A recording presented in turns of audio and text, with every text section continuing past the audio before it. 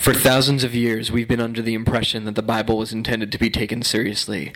Finally, a new translation that changes all of that. This is Oh My God, What the Fuck Bible! Reach out, touch faith.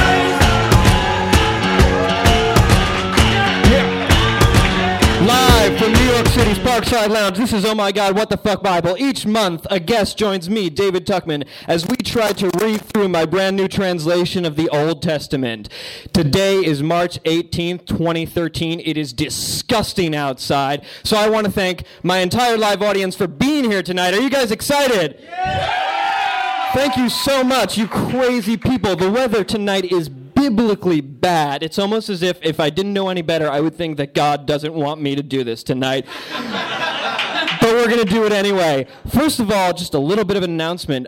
February, last month, has been our best month so far in terms of exposure, in terms of downloads. So thank you each and every person who has downloaded it. It's been absolutely amazing. Thank you from the bottom of my heart.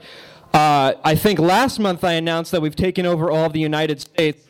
This month I can say that Oh My God, What the Fuck Bible is slowly taking over Europe. We've hit Germany, Switzerland, England, France, Spain. We are, well, I don't want to say who we like, but I might be invoking Godwin's Law right now, but we are slowly capturing all of Europe. So thank you everyone who has listened to the podcast. It really means a lot to me. This, I just want to say this is a huge landmark for me. This is our 6th episode, so I've been doing this for half a year.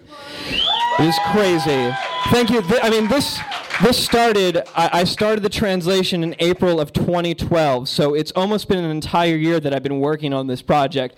And I just want to thank you for making this go from just an idea that I had one night to this amazing show that's been going on for 6 months and getting stronger every single month. So thank you so much. There's not that much news that I have to report this month. At the beginning of February, we featured on Juniverse, which was incredible. There's some secret things going on, but I can't reveal anything to you yet. I just want you to know I'm working on things. It's going to explode very, very soon. One project that I have that you can help me with, if you want to let people know about the show, if you want to spread exposure, I'm working on a BuzzFeed that's going to go up. If you know what that is, I'm going to go up the week before the next episode. So if you want to share that with your friends, be on the lookout on the Oh My God, What the Fuck Bible Facebook page, the Twitter, the Tumblr. I'll be promoting that. Then you can promote it and share with everyone, and this thing will explode. Speaking of the Twitter, all of that, you can find Oh My God, What the Fuck Bible as always on Twitter or at OMGWTFBIBLE on Facebook.com/OMGBible, OMGWTFBible.tumblr.com, and of course, OMGWTFBible.com. And as always, please write reviews. I've seen some amazing ones. Now let's get into it. Who's ready for our guest? This guy is a very, very funny comedian. You've seen him all over the city, including Staten Island, which is incredible. I've known him for a long time. Please welcome on the stage, Steve DeSiena. Thank you. Thank you so much. It's great to be here. Thanks for having me. How you doing, Steve? I'm doing well. How are you? I'm good. Cool. Steve, you have a great honor. There's something very special about you. You are our first non-Jewish guest. Oh. Yeah, applause for that. I wasn't sure whether to egg them on for applause. Yeah, I'm not Jewish. It dropped there for a second. I was hoping it would pick up. It's partly in honor of the Pope, I think. Yeah. I thought it was about time. Well, he did call me before the show. What did he say? To wish me luck. Oh, good. Was it in English? Did he just tweet at you in Latin? Is he Latin? No, but his Twitter is all in Latin for some reason. I mean, he's Latin American. You guys are going to slowly find out that I know absolutely nothing about religion. And I guess not that slowly, because I just told you up top. But I actually don't know anything about the Pope. The only thing... Yeah! You've seen pictures of him. You know that there's a new one, right? I know the hat. Yeah, I know that there's a new one. Yeah. How's he doing? I don't know. That's as far as I got to. He's adorable. Okay. He's a cute Pope. He looks like Buster Bluth, kind of. Is that another biblical reference, or I don't even watch Arrested Development. Oh, it's the Nerd Bible. So, Steve, you have no relationship with religion. Do you have an upbringing in religion? Well, I do actually. I was raised Catholic. Yeah. I am confirmed. Great. Is that like a bar mitzvah? Is it? I don't know. It kind of is. Not really. It's more boring than a bar mitzvah. Okay. It's really you just sit in a place and they're like, you're confirmed, and then I think you become the Jesus, or I'm not sure. But my family grew up very religious. They raised me to be very religious, and I think after the confirmation they sort of stopped. Like it used to be where we would go to church every Sunday. Yeah. And then eventually they only made me go during holidays. Uh-huh.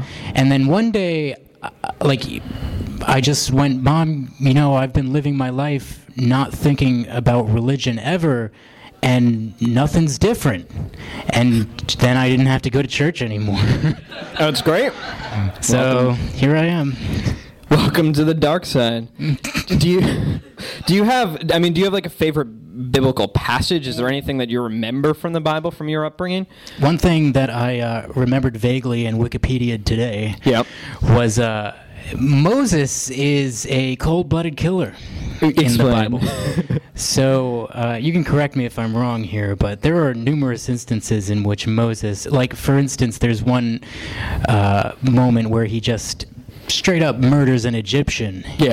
Just walks up to him and kills him. Yeah.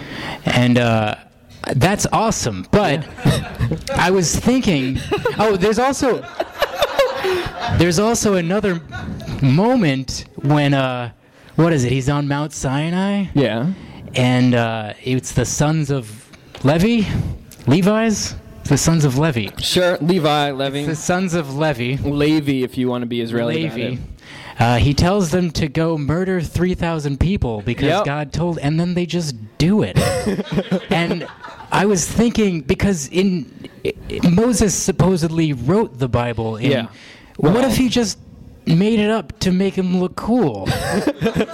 Like, what if God was actually like, Moses, you should make like the world's first no-kill animal shelter, and Moses was just like, no, I'm not. I mean, I did it, but don't write that. And then and the other interesting part about that is that in New York we have a hospital called Mount Sinai. Yes. And I have been in that horrible hospital. I've been in their ER before, and actually, I wouldn't be surprised if they were also responsible for thousands of deaths. Because wonderful. The worst hospital. So that's what I remember about the Bible. That Mount Sinai is guilty of malpractice. So the next question that I'm going to ask you is something that I ask all my guests. What's your earliest memory of me? David and I went to Hunter together. We met in college. And I remember, one thing that I remember, you came to my birthday party. Yeah. And I didn't think I really knew you that well. No. I mean, obviously I knew you enough to come to my birthday party. But I remember one of my friends came up to me during the party and he said, hey, you invited a guy who looks exactly like you to your birthday. Yeah. Our audience is very confused right now. Sorry, that's right. This is a podcast. Or no, our live audience, because we look exactly like each other. Yeah. But the podcast understands perfectly. Yes. So, and I was like, that's why I'm friends with him. You see yourself in me. Yeah. It's like a living mirror. A living Jewish version of me. As you watch me degrade, you just gain strength. Yeah. All right. Are you guys ready for chapter 6? Yeah. Steve, are you ready to read? I am, but I gotta warn you guys right now, I might mispronounce quite a few things. Don't worry, I will too. I'm really excited about this one. It is fucked up. It is the most fucked up one we've done so far. A lot of shit goes down in this passage. A lot of crazy shit goes down in this chapter. Here it is. This is Torah, a loose translation. In the beginning, chapter 6, in which Avram has a pretty trippy experience, gets a little something on the side, and is asked by God to do something really wacky.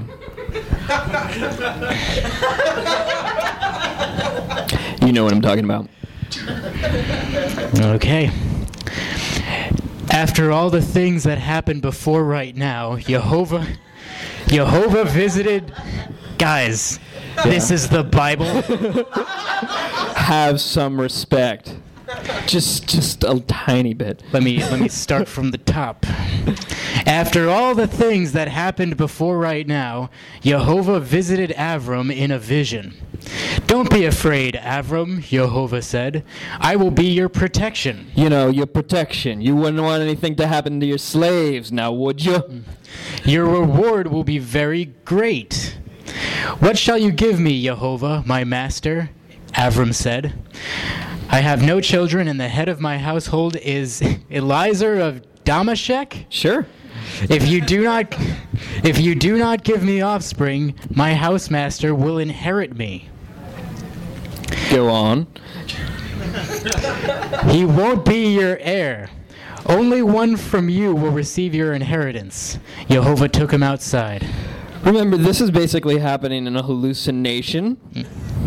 Look up at the heavens, Jehovah said. Count the stars. If you are able to count them, thus will be your descendants. Avram believed Jehovah, who thought he was righteous.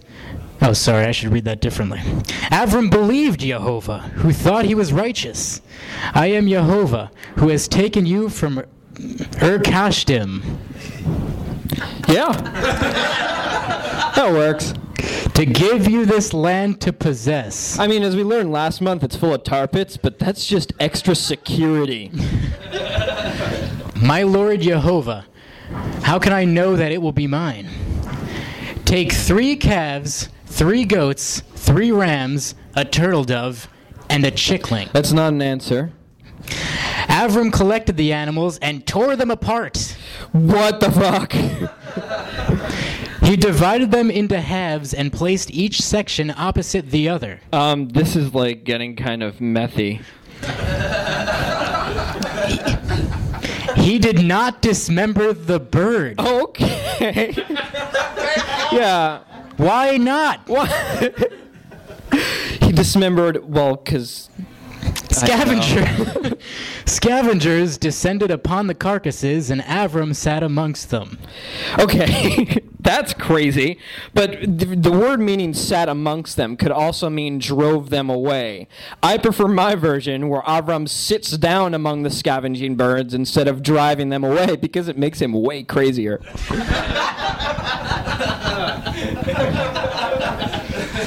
As the sun set, a deep trance enveloped Avram, and he was surrounded by a great and terrifying darkness. This is turning into a David Lynch movie. Then he watched a little person dance and talk backwards. Dennis Hopper opened his mouth and a bird skeleton flew out.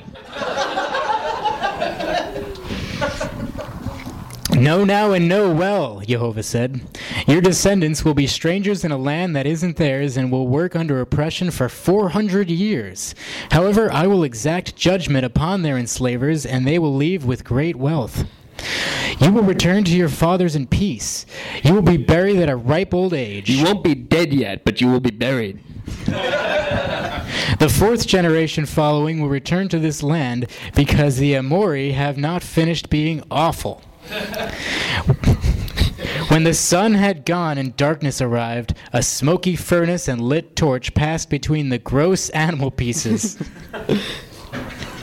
On that day, God consecrated his covenant with Avram. And Avram was finally accepted into Omega House. This is a fun sentence for me to read. I shall give this land to your offspring, he said. From the rivers of Mitzrayim to the great river, the Euphrates, you shall have dominion over the Kaini, the Kenizi, the Kadmoni, the Hiti, the Pritzi? Preezy. Preezy. Preezy works. Prizzy, the Rephaim, the Canaan, the Gargashi, and the Yavusi. Yes. There you go. Let's give it up for Steve for getting over. So this is a little bit of a footnote here. Last month, some in the audience asked about the biblical definitions of God's promise to Avram about the promised land. Now, at that point, he just told him to spin around, and everything that he saw would be his. So it wasn't very well defined. Remember, I think this book was written by people and does not actually represent a divine promise to the Jewish people, but it's probably important to dissect the stuff that has political implications, like this one. Here, Jehovah promises the land from the river of Mitzrayim, or Egypt, to the Euphrates, which is the traditional translation of the Hebrew word prat. The traditional interpretation of river of Egypt is that it's the Nile, but sources argue over how far west the claim goes, whether it's the Nile or whether it's another tributary of the Nile that has dried up over the centuries. The Euphrates is really, really long and stretches from northern Syria through Iraq and into the Persian Gulf. This is all from Wikipedia, by the way. The two rivers are the only borders here, so this could be referring to a pretty wide swath of land. It only gives an eastern and a western border, and the Euphrates is more of a northeastern border that's very, very vague. The only other clues we have are the tribes mentioned here. Based on them, the Keni, the Kenizi, the Kadmoni, the Chiti, the Prizi, the Rephaim, the Emori, the Kanani, the Girgashi, and the Yevusi. 18 years of Hebrew school messed me up in the head a lot. Based on those tribes, the claim to Israel, again, basing land disputes on what I think are ancient storybooks, probably doesn't hold up. But this could stretch from Egypt to Syria and pretty deep into Jordan, Iraq, and Saudi Arabia. On the other hand, there doesn't seem to be evidence for the Kenizi, Rephaim, or Girgashi being anywhere in these borders, so maybe the book just got its facts wrong. Is that audience member here today? No, she is not. But she might be listening, and I want to be forthright. I really like this part. So let's get back to this crazy story. Sarai, Avram's woman, could not have kids, but she did have a slave woman named Hagar she'd picked up in Mitzrayim. Am I pronouncing that right? Yes. Okay. Just wanted to point out something that happens in this book a lot is we just kind of skip from anecdote to anecdote with no connection in between. So yeah, the last part just kind of ends. Yep. Huh? Here we are. And it gets right into the steamy part. Yeah, sex time. That's what I say every night. No spoilers. That's what you say before you read the Bible. Yep, sex time. Behold, Sarai told Avram, Jehovah has stopped me from bearing children. Why don't you try with my slave woman? Maybe she'll make a son for you. Avram listened to what Sarai said. Of course he did. So after Avram had been dwelling in Canaan for 10 years, Sarai gave Hagar the Mitzri to Avram, her man, as his woman. So some translations have this word as concubine. This is again the word Isha. This is crazy because it is the exact same word used to describe Sarai and Chava, Adam's wife, or woman, and all the other ladies in this book. This is the exact same word that everyone thinks means wife, so it can be translated as wife, woman, or concubine, depending on the context, and people make up their own context. Yeah, you might even say that the Torah isn't very kind to women. No, you might. As you'll soon find out. Sorry, I skipped ahead too. We're up to Avram got ruddy. All right. What is this, like a British sitcom that the Bible turned into all this? Yep. He got so ruddy, I was ruddy. watching Monty Python. Sorry about this. Avram got ruddy with Hagar, and she conceived. When Hagar saw she'd conceived, her opinion of Sarai, her mistress, sank. This is all your fault, Sarai said to Avram. I sent my slave into your lap, and now that she knows you've impregnated her, she thinks less of me. Let Jehovah choose between me and you. I think all we need are some out-of-context reaction shots and a few testimonials, and this is totally the real lady slaves of Canaan. This is like Melrose Place to me. I don't know. Well, I know.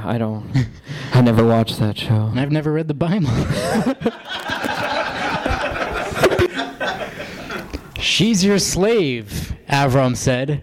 "This is all in your hands. Do whatever you want with her." Avram is a patriarch not coming off too compassionate here. This is totally his mess. Sarai did.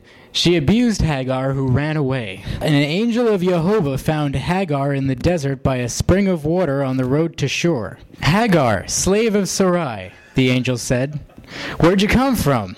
And where are you going?" "I've escaped from the face of Sarai, my mistress," Hagar said. "Go back to your mistress," the angel of Jehovah said, "and bear her harsh hand. Your offspring will be plentiful. You will have too many children to count. In fact, the child you are currently carrying will be a son. Name him Yishmael, because Jehovah has heard your misery." Yishmael comes from the Hebrew root Shema, which means listen. "He will be a wild man, with his hand in everything, and the hands of all upon him. He will dwell amongst all of his brothers." Okay, so this is a little tricky. Traditionally, Yishmael is the father of Islam, so the way this prophecy is translated can be something of a Rorschach test for what more ideologically driven exegetes think of Muslims. For instance, Rashi, the medieval translator, says his hand in everything, Ishmael's hand in everything, means his descendants will be bandits. And the hands of all upon him indicates that everyone hates him and attacks him. I'm sorry, Rashi, I love you, dude, but you're kind of a racist. What's sad is that this interpretation has become normalized. If you look at this verse in the King James edition of the Bible, it reads, "And he will be a wild man, his hand will be against every man, and every man's hand against him, and he shall dwell in the presence of all his brethren." So it's a really, really adversarial translation. Here, I've tried to stick as closely to a literal translation as I could. What seems to be a point of contention is the preposition. This is getting very technical. I've translated the prefix Hebrew letter bet as in, which is possibly accurate. Translated as against, which a lot of other people do, isn't necessarily wrong, but requires an assumption that I don't feel like making and isn't justified by the context here. So, back to the craziness. El-Roi? Sure. El-Roi. El-Roi. Hagar called Jehovah, who had spoken to her, because I've continued to see after having seen him. Since then, the well has been called the well of living and seeing. It is between Kadesh and Bared. Yeah. Hagar bore a son to Avram. Avram called the son that had been born to him Yishmael. Somehow he knew the secret angel name. At the time that Hagar had Yishmael, Avram was 86 years old. When Avram was 99 years old, Jehovah appeared to him. I just want to point out that 13 years have just passed. "I am El Shaddai," God said. Walk before me and you shall be innocent. I will establish my covenant between us, and your progeny will be incredibly plentiful." Avram collapsed, falling on his face. "Behold," God said, "I am making this treaty with you. You will be the father of many nations." I guess that means Jews and Muslims, right? "From this day forward, you shall not be named Avram. You will be called Abraham." Yeah. "Because I will make you the patriarch to a multitude of nations." So, this is so corny. As part of the covenant, Avram became Abraham. Essentially, God said, "Ha." Yeah. That's getting cut. I'm up to a multitude of nations, right? I don't want to miss this next line. "I will make you fertile as hell and give you nations. Kings will emerge from your seed." It will be gross. "I raise this treaty with you and with generations of your offspring after you into eternity. You and the generations that follow you shall make me your God. In return, I will give you the land in which you are now a stranger, all the land of Canaan, to you and your children to possess forever, and I shall be their God." You already said that, Jehovah. "Now, you and your descendants must observe the terms of my covenant. Oh, God. This is the agreement I make with you and all who come after you. You gotta circumcise all your sons and remove the flesh of their foreskins. Jehovah, you're crazy. Up to this point, you've just been sweet-talking Abraham, giving him a cool new name, promising that nations and kings are going to fly out of his junk. But this, without any qualification, he doesn't say, like, I know this is going to sound crazy. He just goes straight into the genital mutilation with a 99-year-old. This will be a sign of the treaty I've made between us. For whatever reason, this never really caught on in contract law. Throughout the generations, you must circumcise all male children when they are 8 days old. Even slaves who are born among you or brought from outside must be circumcised. Okay, at this point, God sounds like an older brother trying to see how much he can get away with. Yeah, I'll let you play Nintendo, but only if you promise to let me punch you in the balls every day for the rest of your life. And if you have kids, my kids will punch your kids in the balls. And then my grandkids will punch your grandkids in the balls. And they'll have to do that forever and ever. Thus our pact shall be etched into your flesh forever and always. God is crazy. And if any uncircumcised male does not become circumcised, his soul shall be cut off from your nation. He has broken my covenant. As for Sarai, your woman, do not call her Sarai. She is now Sarah. Thank you. That sounds much better. I bless her. She'll also give you a son. I bless her. She will produce multitudes. Kings of nations shall come from her.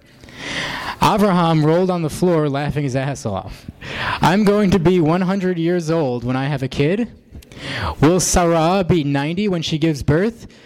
Would that Yishmael live before you? I don't know what that means, and apparently nobody else does. Rashi says something about Abraham not thinking himself worthy of receiving another son, but that only kind of makes sense. This is probably just an idiom that nobody understands anymore, so thanks, Torah. Sarah, your woman, will give you a son, God said, and you will call him I didn't ask you how to pronounce this one. Yitzhak? Yitzchak. Oh, great, that's even harder. Yitzchak, but it's Yitzchak. Isaac in English. Isaac. So Yitzchak means to laugh, which Avram just did. It's really kind of a dick, and it totally destroys the surprise the way that God keeps naming everyone's kids for them. You will establish my covenant with him, and he will with his children. My penis contract. I've listened to you regarding Yishmael. I shall make him fertile and make him many. 12 princes will be born to him, and I will give him a great nation. Now, I actually have something to say about that. Yeah? Because, I don't know, isn't it weird Yes. that your son was just born, and then someone just goes, your son's gonna get laid all the time? Just always. Would you really want to hear that? Yes. I mean, I just promised to mutilate his genitals, so that's probably the first thing on my mind. I also think that that's the plot for the 4th Twilight book, too. I've read Twilight, but not the Bible. My covenant will be established with You say it whenever it comes up. Yitzchak. Who Sarah will birth in this season next year. God was finished speaking and lifted his presence from Avraham. By God. Yeah. Avraham took his son Yishmael and all the sons of his house and slaves he'd bought. Bo? Is that supposed to be Bo? It's supposed to be bought. Bought? Okay. And all the men who were among his people and single-handedly circumcised the whole lot of them in the middle of the day just like God told them to. Yeah. Abraham was 99 years old when he removed the flesh of his own foreskin. Abraham did that to himself. Yep. He did it to himself. Man, way cooler than my grandpa. He did not. Yishmael, his son, was 13 years old when his foreskin meat was circumcised. Really? Did you have to write meat? Yes. I didn't. The Bible did. Okay. Did the Bible also write rolling on the floor laughing his ass off? Yes. Okay. In the middle of this day, Abraham and his son Ishmael were circumcised, and all the sons of his house and slaves were circumcised with him. Yeah. That's chapter 6, everybody. Oh my God. Let's hear it for Steve DeSiena. So, Steve, we inaugurated this practice last month. At the end of each chapter, we do something called a Devar Torah, which literally means Torah word. So do you have one word that you can pick that describes what you feel this chapter was about? Just one word. Ouch! Good word. Good word. Mine was foreskin. A little bit more apt. Yeah.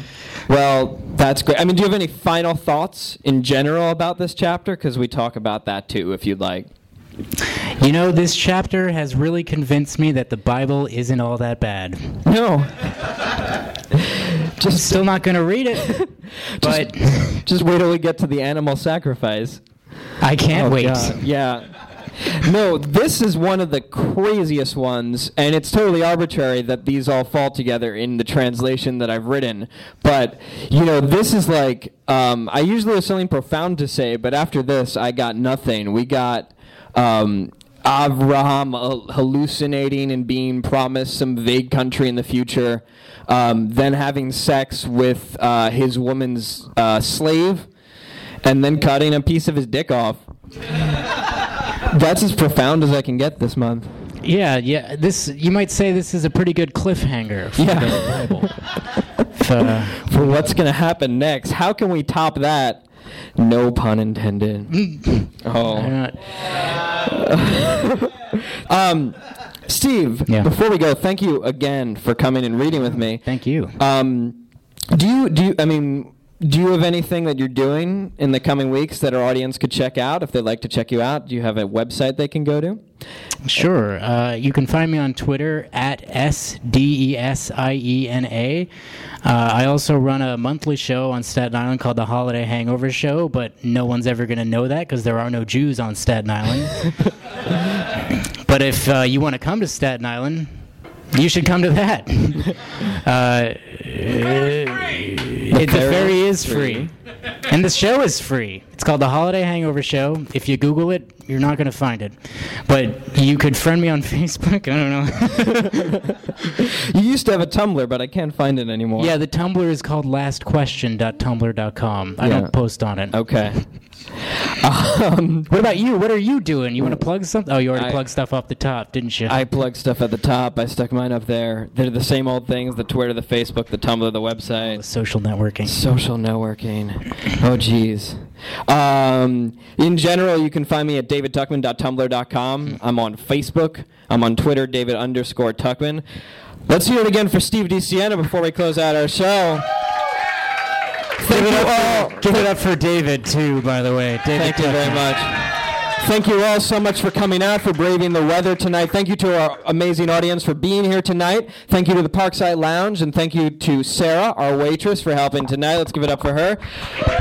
Steve, I just have one last thing for you to do. Yes. Please be sure to join us for Chapter 7, because next month, in the Bible, some visitors stop by with troubling news about Sodom.